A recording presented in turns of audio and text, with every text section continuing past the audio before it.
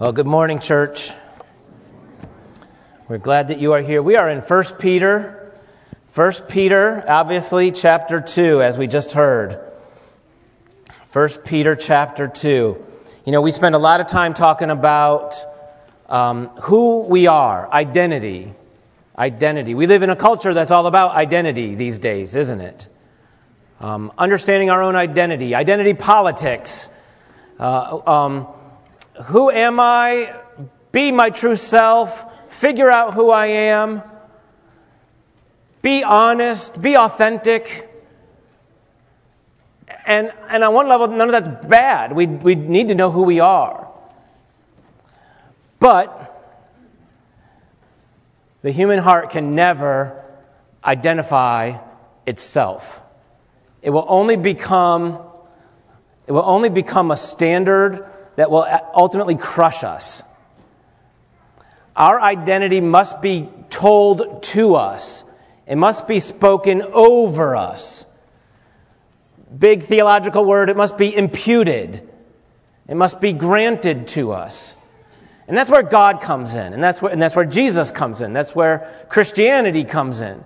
Is that gospel Christianity says that holiness is being who we are, being who God declares that we are. And so we talk about that a lot around here. And Peter's talking about it in 1 Peter. And so today, from 1 Peter, we want to explore another statement about who we are.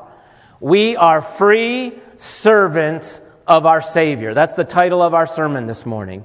We are free servants of our Savior. And that can sound like a contradiction, an oxymoron. A free servant? Yes, that's what we are. We are free servants. Chapter 2, verse 18. First word, servants. Be subject. This is the second time Peter has said, be subject. Verse 13, be subject to human institutions. Verse 18, servants, be subject. And then next week, chapter 3, verse 1, wives, be subject. Peter's repeating this language, this servant language. It's strong language. It's hard language. It's tricky. We're going to try to make some level of sense of it this morning. And I'm going to admit to you that I'm going to do this very humbly, because a lot of these things can get very tricky to think through and to process. So bear with me as we try to explore what this means to be a servant, to be a free servant. Back up, if you will, a couple verses. Chapter 2, verse 16. Chapter 2, verse 16. Peter says, live as people who are what? Free. Let's try it again. Live as people who are what?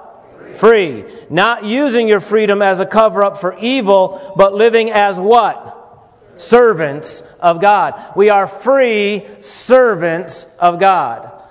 Free servants. We are free to be servants. Without freedom, there is no love. Serving and love go hand in hand, don't they? There's no loving without serving. There's no serving without loving. And therefore, if we back up a step, there's no love, there's no serving without freedom. We see this from the very beginning. In the garden, God creates Adam and Eve, and He sets them in the garden. Chapter 2, verse 15, God places them in the garden to work it and keep it, the Bible says. They are put in the garden to work the garden. Hebrew word, abad, which means to serve. Adam and Eve were put in the garden as the priests of the garden to serve the garden and keep or protect or guard the garden. That was their role, and they did this from freedom. They were free to do this, or they were free to not do it, which chapter 3 of Genesis. In their freedom, they choose sin, don't they? They don't choose God and His life. They choose the knowledge of good and evil, and they crash humanity. In the book of Exodus, we see God freeing the Israelite people out of slavery, and not just setting them loose in the wilderness. He sets them free from slavery to Pharaoh in order to become slaves of God. There's actually a couple of verses in Exodus where, and again, it's that same Hebrew word. Did you know that the Hebrew word for serve, abad, is the same Hebrew word for worship? It's the same exact word. So there's a verse in Exodus where Pharaoh says, I will not allow you to go abad the Lord, rather you will stay and abad me. And in your English Bible it says something like this, you are not allowed to go worship the Lord, you will stay and serve me.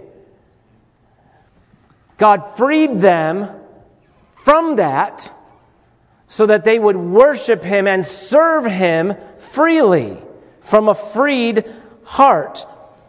In the New Testament, Jesus speaks this way to the disciples in John 13. He teaches them how to be a servant. Do you remember? He washes their feet. But he says these words to them. It's very interesting. He looks at them and he says, I no longer call you servants. Do you remember this?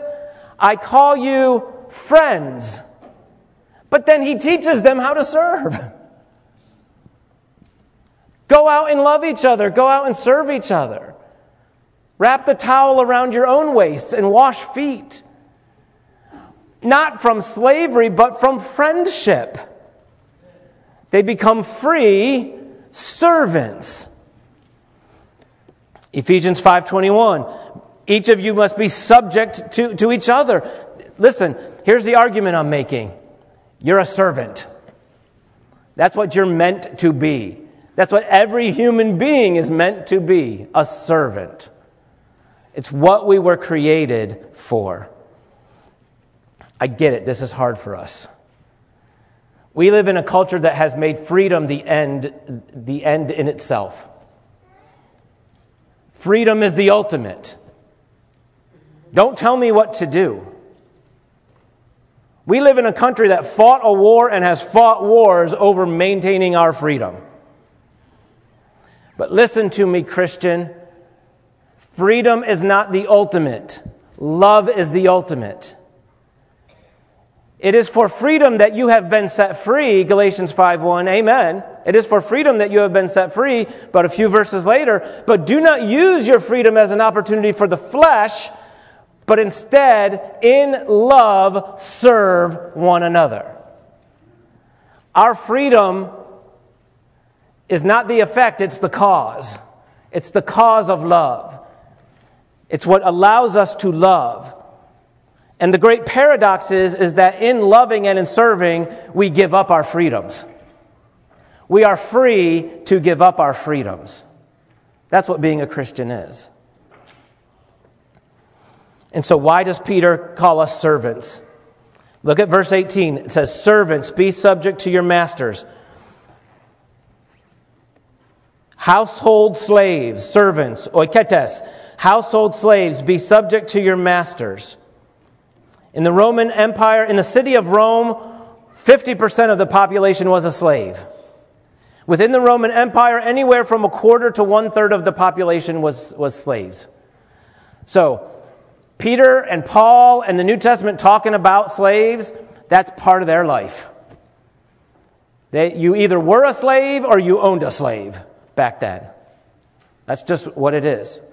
The very fact that Peter is addressing slaves, that the Bible addresses slaves, is unheard of in all other ancient writing.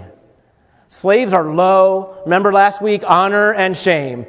Slaves are in the bottom category. Slaves are shamed. You don't talk to slaves. You don't write to slaves. You don't address them in your document. So for Peter to even address servants like this shows that he's actually honoring them. A lot of the Christians were slaves, probably going to church with their masters. How awkward is that? Galatians 3, in Christ there is no longer slave or free. Do you remember that? There is no male or female, slave or free. And so in Christ, those categories are abolished, but in society they are not. And so what do? How do we respond as Christians? And in the New Testament, rather than the apostles standing up and saying, let's abolish all slavery, they are actually saying, actually a slave, a servant becomes the picture of the Christian life. And again, I get it. That's hard for us. That's hard for us to wrestle with, especially with our American history. So why? Why is he saying, look, here's the logic. Here's Peter's logic. Servants. Jesus was like you. This is what Ruth just read to us. Servants. Jesus was like you. He was a servant. All Christians, be like Jesus. So basic math, y'all. If A equals B and B equals C, then A equals C. You with me?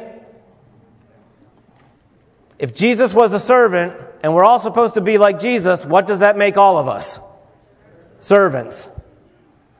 And so Peter is saying, church, look at the servants in your culture. Look at the servants in your household. They are one of the greatest pictures of what Jesus is. Those folks.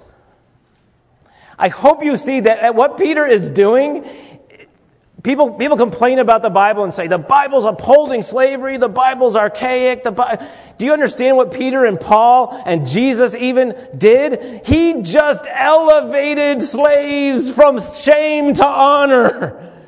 He just said, you all are the greatest picture of Jesus. The same thing Jesus did with kids, remember? Be like a child. Be like a child. They're nothing in that culture. They're nothing. No, be like that. He's elevating. So why be like a servant? Because Jesus was a servant, first and foremost. Because Jesus was a servant. Philippians 2, he took upon himself the form of a servant and became obedient to death, the death of the cross. He emptied himself. Why be like a servant? Because it's in humility, it's in embracing weakness, it's in setting aside my rights, it's in emptying of myself that actually love can flourish. When I am released of my own agenda, when I free myself from my own manipulation and my own kingdom, trying to get my own way. Look at verse 19. This is a gracious thing when mindful of God, one endures sorrow while suffering unjustly. Why does Peter compare us to servants? Because we too suffer unjustly as Christians. See, Peter's not glossing over this. He's admitting many slaves in this culture suffer unjustly. But he's also saying that's a picture of the Christian life. Because Christian, you will suffer unjustly. I said this last week. If you are not suffering as a Christian, my question to you is, does anybody know that you're a Christian?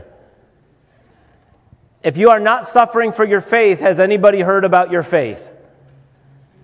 It's coming. If it hasn't, it's coming, and it's coming to us as a church. Church, I hope we all understand that. It is coming. It's going to get worse before it gets better. And it's only going to get better when Jesus comes back and rescues us. But it is a gracious thing. It is an honoring thing when we suffer unjustly. Listen, a lot of us have no category for this in our theology. Unjust suffering. A lot of us think that we only suffer when we disobey. Or if we're suffering, it's because God's against us. We suffer because God's punishing us. So, some of you are watching the prosperity gospel preachers on TV who are lying to you and telling you that if you're suffering, it's because you haven't believed hard enough or had enough faith. You haven't spoken the word of faith to get yourself out of it. They've eliminated an entire category of suffering called righteous suffering. Unjust suffering. Christian, just look at the cross. The most just man in history suffered. There is this thing called unjust suffering, and it is an honorable thing.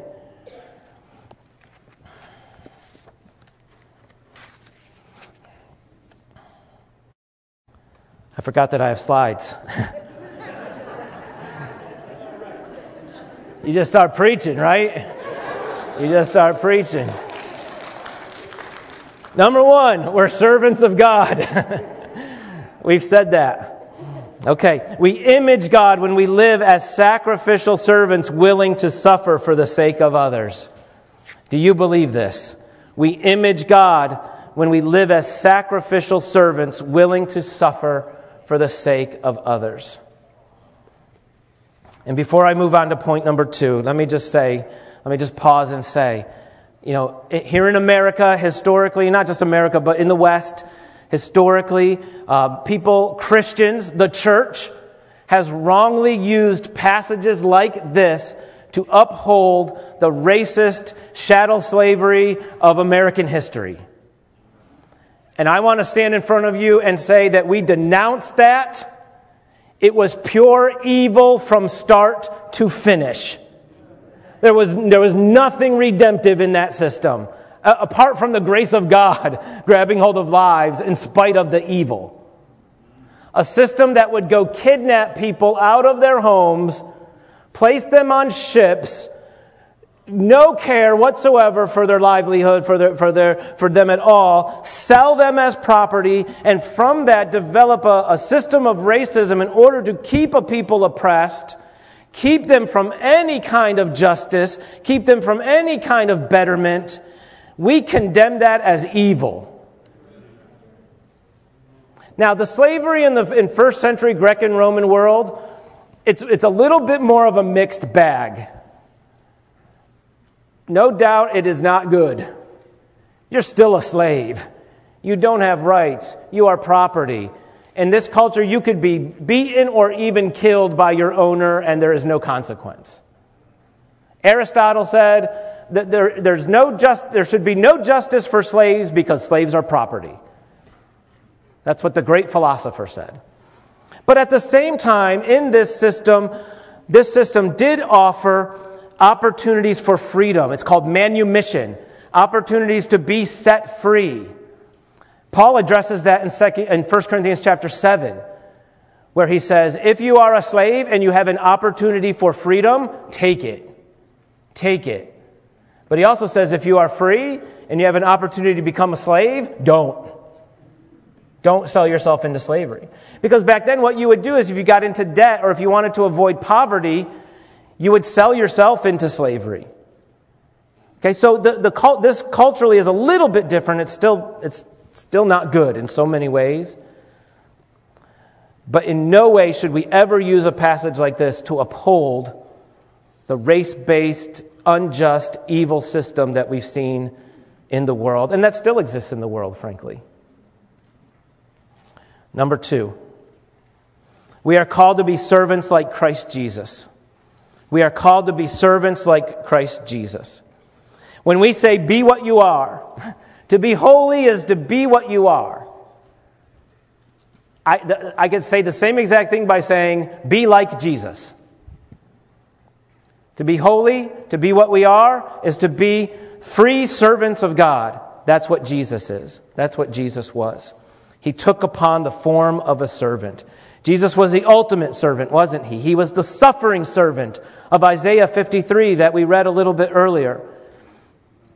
He's the servant of Philippians 2, who being in very nature God, never had to fight to maintain that, never had to wrestle with the Father in the Spirit. I will have my rights. Jesus never stormed into the Father's room and said, I demand my rights as a son. He never did that. He never looked at the Spirit and said, Spirit, you're just stealing all my glory.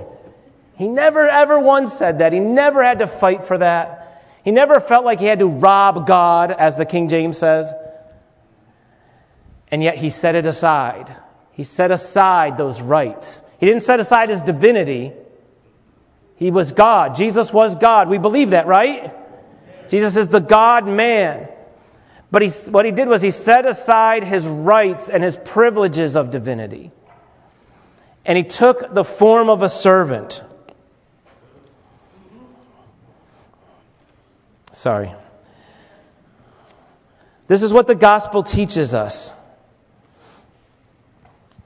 A couple years ago on Good Friday 2019, I preached a sermon where I showed how the Passion Week of Jesus, on Thursday, Jesus is washing the feet of the disciples. He's serving them. On Friday, He dies. On Saturday, they have to wrestle with their longings and their desires. And on Sunday, Jesus rises from the dead. Resurrection power. And we tried to show you in that sermon how now, what is the life of the Christian? The Christian life actually moves us backwards through that week, through that process. From Sunday's resurrection power, I now wrestle with my desires and I crucify them. I put to death the desires and the deeds of the flesh so that I can be a servant like Jesus. From resurrection power, freedom, fullness, I too, like Christ, empty myself, moving backwards through death into service. That's the Christian life. That's what every single one of us is called to. Verse 21, Jesus left us an example. For to this you have been called, because Christ also suffered for you, leaving you an example that you might follow in His steps. That word for example is the word for children tracing their ABC letters. They would use a stencil and they would learn the alphabet by tracing. That's the word Peter's using. Trace Jesus' life and then follow in His steps. Walk behind. Simon says, right? Do what He does. Listen, we don't seek suffering, but we also don't avoid suffering. But listen, here's 3 truisms for you. Again, we don't go out looking for trouble, Christian. I hope you understand that. I'm supposed to suffer, so I guess I'll just go out and make waves so someone will pick on me. No, don't be stupid. But here's the truth.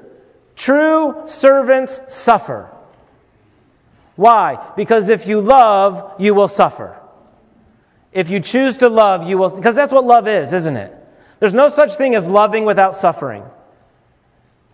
Because loving is giving. Loving is setting aside your own rights and your own agenda. Show me a parent who's not suffering for their kids, I'll show you a bad parent.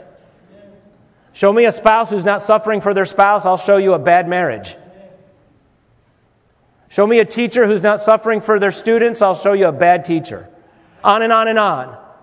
Politician, police officer, picket, whatever you do. It is also true, especially if we choose to love our enemies, we will suffer unjustly. If we choose to love, we will suffer. If we choose to love our enemies, we will suffer unjustly. That's just the truth. That's just the truth. Jesus endured the greatest of injustices. Not just because of what He physically endured, but because of who He was. I want this to soak in. Jesus' death is the greatest injustice ever, not just because it was a crucifixion. Other people were crucified, weren't they? Other people were tortured and crucified just like Jesus. But Jesus is the only person in history tortured, maligned, shamed, abused, crucified, who didn't deserve it. He was righteous. The guy on His right and the guy on His left, they weren't. And if that was you on His right and me on His left, we weren't. Every single one of us would deserve it if we went on a cross. Jesus alone did not deserve it. And so it is the greatest of suffering, the greatest injustice ever. We too are called to suffer and to suffer greatly. Why? Because only sacrifice changes the world, folks. Only sacrifice changes the world. This is what the cross teaches us. Only sacrificial love that submits itself under, will change the world. Do you want to see the world change? Be a servant. Do you want to see this church change? Be a servant. Do you want to see your marriage change? Your household change? Your workplace change? Your classroom change? Where your cubicle is change? Do you want to see your neighborhood change? Be a servant. Sacrifice. Give. Stop seeking your own rights, your own privileges, your own agenda. Embrace Philippians 2.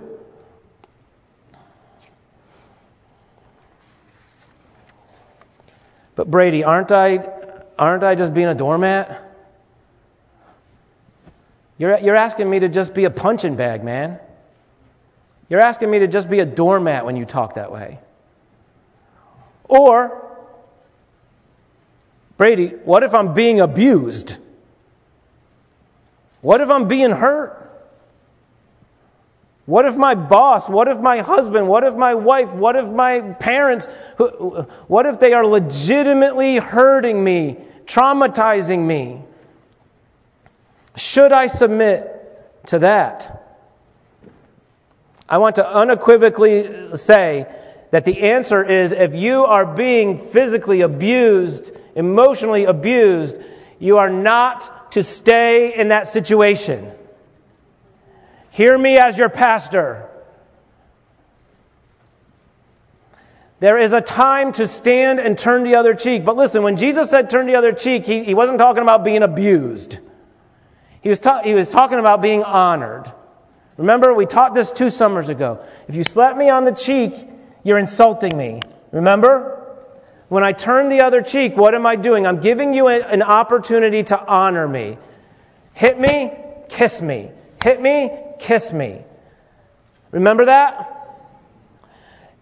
I'm in a situation where if I turn the other cheek, I'm giving you a chance. I'm giving you an opportunity to make it right. I'm giving you an opportunity to change, to go from dishonoring me to honoring me. I'm giving you an opportunity for reconciliation. But the same Jesus also said to us, don't cast your pearls before swine. Right? There are times it is biblical to stand. It is also sometimes biblical to flee. David fled. When Saul abused him, David fled. For years he fled. He got out. Paul fled. Sometimes Paul stood. Sometimes Paul fled. Remember? He got in a basket and they lowered him over a wall at one point. Jesus, at times Jesus had to escape and get away until it was the time for him to die. I want to make sure that we understand this, that in no way are we saying that to submit is to place ourselves under ongoing, without any hope of reconciliation, physical or emotional abuse. That is not at all what the Bible's teaching. And we'll talk more about this in a second. So how do we follow Christ's example? How do we follow Christ's example? First of all, we serve and suffer without sinning. We suffer without sinning. Look at verses 22 and 23. He committed no sin, no deceit, no reviling, no threatening. We suffer without sinning. No lashing out, no threatening, no retaliation. Stop being passive aggressive. Number 2, how did Jesus teach us to be a servant? First of all, suffer without sinning. Number 2, he entrusted himself to the God who judges justly. Christian, listen to me. There will be justice. It may not be in this life. I cannot promise you that it will be in this life. I can promise you that in this life it will not be perfect justice or complete justice. And even worse, it might not even happen in this life. But I promise you that in Christ, in God, there will be justice. And if we can submit to the God who judges justly and entrust our lives to Him, oh, the freedom that will come to our hearts. There is no need for retribution. There is no need to repay. God's got that. So now my suffering becomes an opportunity for one of two things. Listen to me, Christian. Listen to me. Your suffering at the hands of somebody else, your just suffering, your righteous suffering, is an opportunity for one of two things. Number one, for you to seek retribution, revenge, or for you to seek reconciliation. One of those two things. Which will you choose? Which will you choose? Only in Christ do we have the power to forsake retribution and seek reconciliation. Why? Because we trust a God who will judge justly. Number 3, we do good. What's Christ's example? How do I suffer as a servant? I suffer without sinning. I entrust my life to the God who judges justly, and then I do good. That was last week's sermon, by the way. If you missed it, look it up. Watch it. Listen to it. Do good. Chapter 2, verse 12. Do good. Chapter 2, verse 15. Do good. Chapter 2, verse 24 in our passage. That we might die to sin and live to righteousness. Do you see that? Say amen if you see it. Live to righteousness. There's a word play here. It's the same. We trust the God who judges justly. And we are alive to righteousness. That's the same Greek word. Justice and righteousness. In New Testament Greek, there's only one word for both. We trust the God who does justice, and we are alive to justice. We trust God's righteousness, and we are alive to righteousness. What does this mean? Beyond just we don't seek justice for ourselves, we seek justice for others. This is what I've wrestled with all week, and I've actually been wrestling with for months. Does the Scripture show us, and I think it does, I think the Scripture shows us that there's a difference between me fighting for my justice and me fighting for your justice. And I think what Jesus tells us is that we don't fight for our own justice, personal justice, but we do fight for the justice of others. And if every Christian is doing that, guess what happens? We all get justice. If I'm fighting for you and you're fighting for me, we all end up getting the righteousness of God. This is what we are called to do good. Freedom is the goal. This is what Jesus did, isn't it? Jesus became a slave to end your slavery. That's what the cross is. Jesus became a slave to end your slavery. Now, apply that to your life. Where can I become a servant to end your slavery? Slavery to sin? Slavery to injustice or oppression? And then number 4, we submit with all respect. Submit with all respect. Back up to verse 18. Be subject to your masters with all respect, all fear. Listen, we're going to go to work tomorrow. And we're going to have to submit to somebody. Most of us are. We're going to have to submit to somebody. We're going to go home this afternoon and we're going to have to submit to somebody. Let's be honest. It's going to start in an hour, not in a day. Let me encourage you to be proactive, not reactive. Let me encourage you to prepare your heart for tomorrow morning, for this afternoon. Let me encourage you to already decide in your heart before you log on to work tomorrow or go to work tomorrow or whatever it is that you are going to submit with all respect. That you will respect the chain of command at your work. That you will work hard. That you will forsake laziness. That you will do your work as unto the Lord, not as men pleasers. that you will go above and beyond, that you will make it better when you leave than it was when you got there.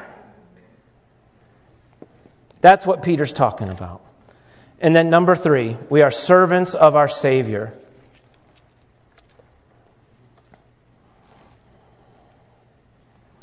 We need a Savior before we need an example. This is so important. We cannot start with Jesus, our example. Because if all Jesus is our example, his example will crush you. Right? How many of you were just like Jesus this week? Raise your hand. Yeah, me either. Jesus has to be my Savior before he can be my example. Let me start by saying we all need a Savior. This passage teaches us that we all need a Savior. Verse 24, he bore our sins in his body on the tree that we might die to sin and live to righteousness. By his wounds you have been healed. We all need healing from our wounds. Verse 25, for you were straying like sheep. We have all gone astray. The world today wants to divide us into categories of oppressed and oppressor. You're either one or the other. It's a lie. Do you know what the Bible says? The Bible says you're both. The Bible says every single one of us, black, white, male, female, high society, low society, I don't care. We are all both oppressed by sin and Satan, and we are all oppressors seeking our own way. And Jesus Christ came to save us from both realities. We need him. We need him. How did he do it? Verse 22, he lived perfectly. He committed no sin. He always did good. His conduct was always honorable. He was the perfect human, the perfect servant of God. And then he died for us. He lived for us. He died for us. Verse 21, he suffered for you. Do you see that little word? Because Christ also suffered for you. For you. Not just as an example, but for you. Yes, Jesus' death is an example for us of how to love. No, that's not good enough. Jesus' death is only valuable or worth anything if we're all in danger. If I look at my daughter and say, I've used this before, if I look at my daughter and say, I'm going to show you how much I love you, Daria, and I run out into the street and get smashed by a truck, you all are going, that was dumb. But if Daria is in the street wounded and the truck is barreling down on her and it's going to hit her and I push her out of the way and I get smashed by the truck, then you all are having a big service for me and my poster and that guy was awesome. Right? I'm a superhero. Why? Because someone was in danger and I died for her. That's what the Bible teaches. Jesus died for us. Verse 24, by his wounds we are healed. Substitution. Substitution. His substitutionary death in our place allows us to receive his life and righteousness. This is what makes us free. This is what makes us full. So that now we are free to be servants. Now we are full to be empty. Verse 25, for you are straying like sheep, but have now returned to the shepherd and overseer of your soul. Let me ask you a question. If you're listening to me and you are wounded and you are astray, you are wounded, you've been hurt, you've been through some stuff in your life, people have hurt you, you are broken. At the same time, we all know hurt people, don't they? You have gone astray. You've sought to find your own way, as Isaiah says. You've rejected God. You've embraced your own righteousness. I'll figure it out. I can do it. If I'm good enough, I can get there. If this describes you, let me implore you, let me beg you, return today to the shepherd and overseer of your soul. Return today to the shepherd, to the overseer and shepherd of your soul. He waits with open arms. He waits with open arms because He's the only one that can take your soul and care for it and forgive it and cleanse it and nourish it and bring it back to life by giving you everything that your soul needs, everything that you desire. Starting with the cleansing of guilt and shame. He's the only one who can honor you in the middle of your shame. That's what Jesus stands ready to do. He longs to do. And as we move into communion, this is what we do, isn't it? Every time we take communion together, what are we doing? We're, in a very real way, we're returning once again to the overseer and shepherd of our soul. Be my boss. Take control of my life. Shepherd me. Care for me. Hold me. Let me pray for us, and then we'll move into our time of communion. Father, we look to you. You're the good dad. You're the good dad standing at the end of the driveway with your arms wide open. Some of us have walked away. We've gone astray. All of us have at one point or another. God, some of us are just wounded and beaten up. All of us are both. And so, God, we return to you, our good Father. We come back to you. Like the son in the story, we come offering to be your slave, knowing that you will look at us and say, nope, you're my son. You're my daughter. Jesus, we look to you because you're the better older brother. You're not the older brother who stayed home. Jesus, you did not stay home and then say, see, I've done everything right. Where's my party? No, Jesus, you were the better older brother who left the house and sought us and found us and said, look, let's go home. Come with me. Let's go home. Jesus, be that older brother, for that better older brother for us right now, in this moment. Remind us of who we are. Remind us of the Father that waits for us. Remind us of what we were created to be. Teach this to us as we partake in your body and in your blood, these symbols of it. Once again, restore us. We pray in Jesus' name. Amen.